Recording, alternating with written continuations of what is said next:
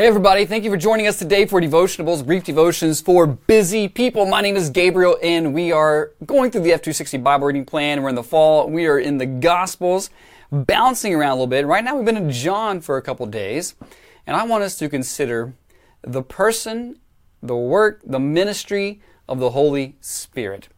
In what is known as the Upper Room Discourse, John chapter 13, 14, 15, and 16, Jesus gives us some of the most detailed teaching on the Holy Spirit that we find in the Bible. And so I just want a big picture here. We'll look at in chapter 14, chapter 15, chapter 16. We'll just drop into a couple of these places and see what Jesus is telling His disciples in that upper room the night before he's about to be betrayed by Judas and to die. What He's teaching them about the Holy Spirit. The first thing I want us to start with is that the Holy Spirit is a person. This is the third person of the Godhead, of the Trinity. Father, Son, Holy Spirit. He is not an it. He is not an impersonal force that just energizes and empowers Christians. He is God. The Holy Spirit is God. God the Holy Spirit. The third person of the Trinity. Okay. And so you'll see Jesus refer to the Holy Spirit when He's not giving Him kind of a title. He'll say He. He will do this. He will do this. He will do this. A person. The Holy Spirit is a person. And He is deserving of our love, obedience, worship, respect, right? All these things. The Holy Spirit is sent from the Father, and He is sent from Jesus. Jesus tells us. So in 14:26, I sent by the Father in Jesus' name.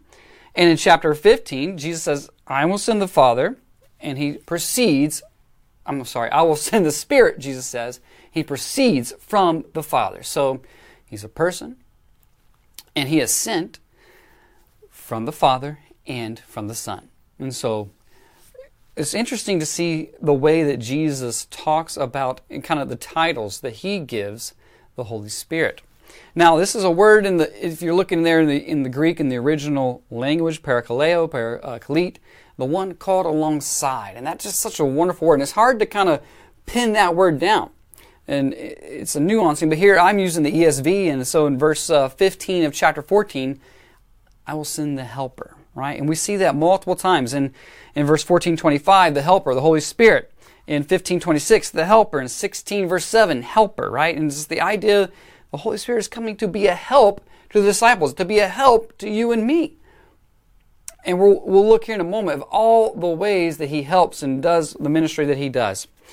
And then I love this phrase. Jesus keeps saying the Spirit of truth.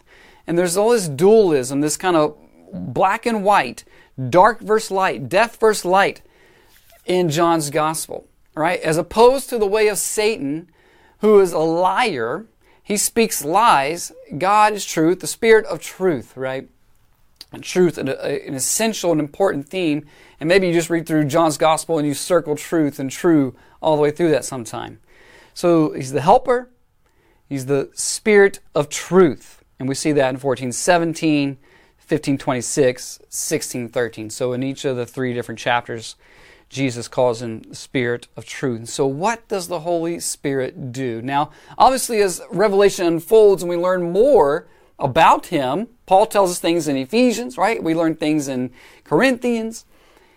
But here in John, this is what Jesus tells them. And it's a baker's dozen of things I want to rattle off real quick. And maybe you'll go back and you'll read these passages in chapter 14, 15, and 16. But Jesus says that the Spirit will be with you forever. He dwells with you, right? Called alongside and in you. Reminding us that you are sealed with the Holy Spirit for the day of redemption. Ephesians chapter 1. He's to teach you all things. He's going to bring to remembrance all that I have said to you. You think about how the canon and how God's Word, the New Testament came together, right? A Spirit process, right? And bring to remembrance all that Jesus had said to them. the Holy Spirit bears witness about Jesus. Jesus said it was more advantageous for Him to go away so that He would send the Holy Spirit. When He comes, He would convict the world of sin, righteousness, and judgment. He would guide you into all truth.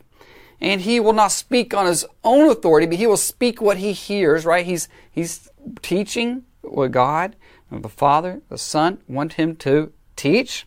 And He will declare to you all the things that are to come, prophecy, things that are still remaining that will come. When you think about all the Spirit showed the revelation, it was from Jesus to John, the things that are to come.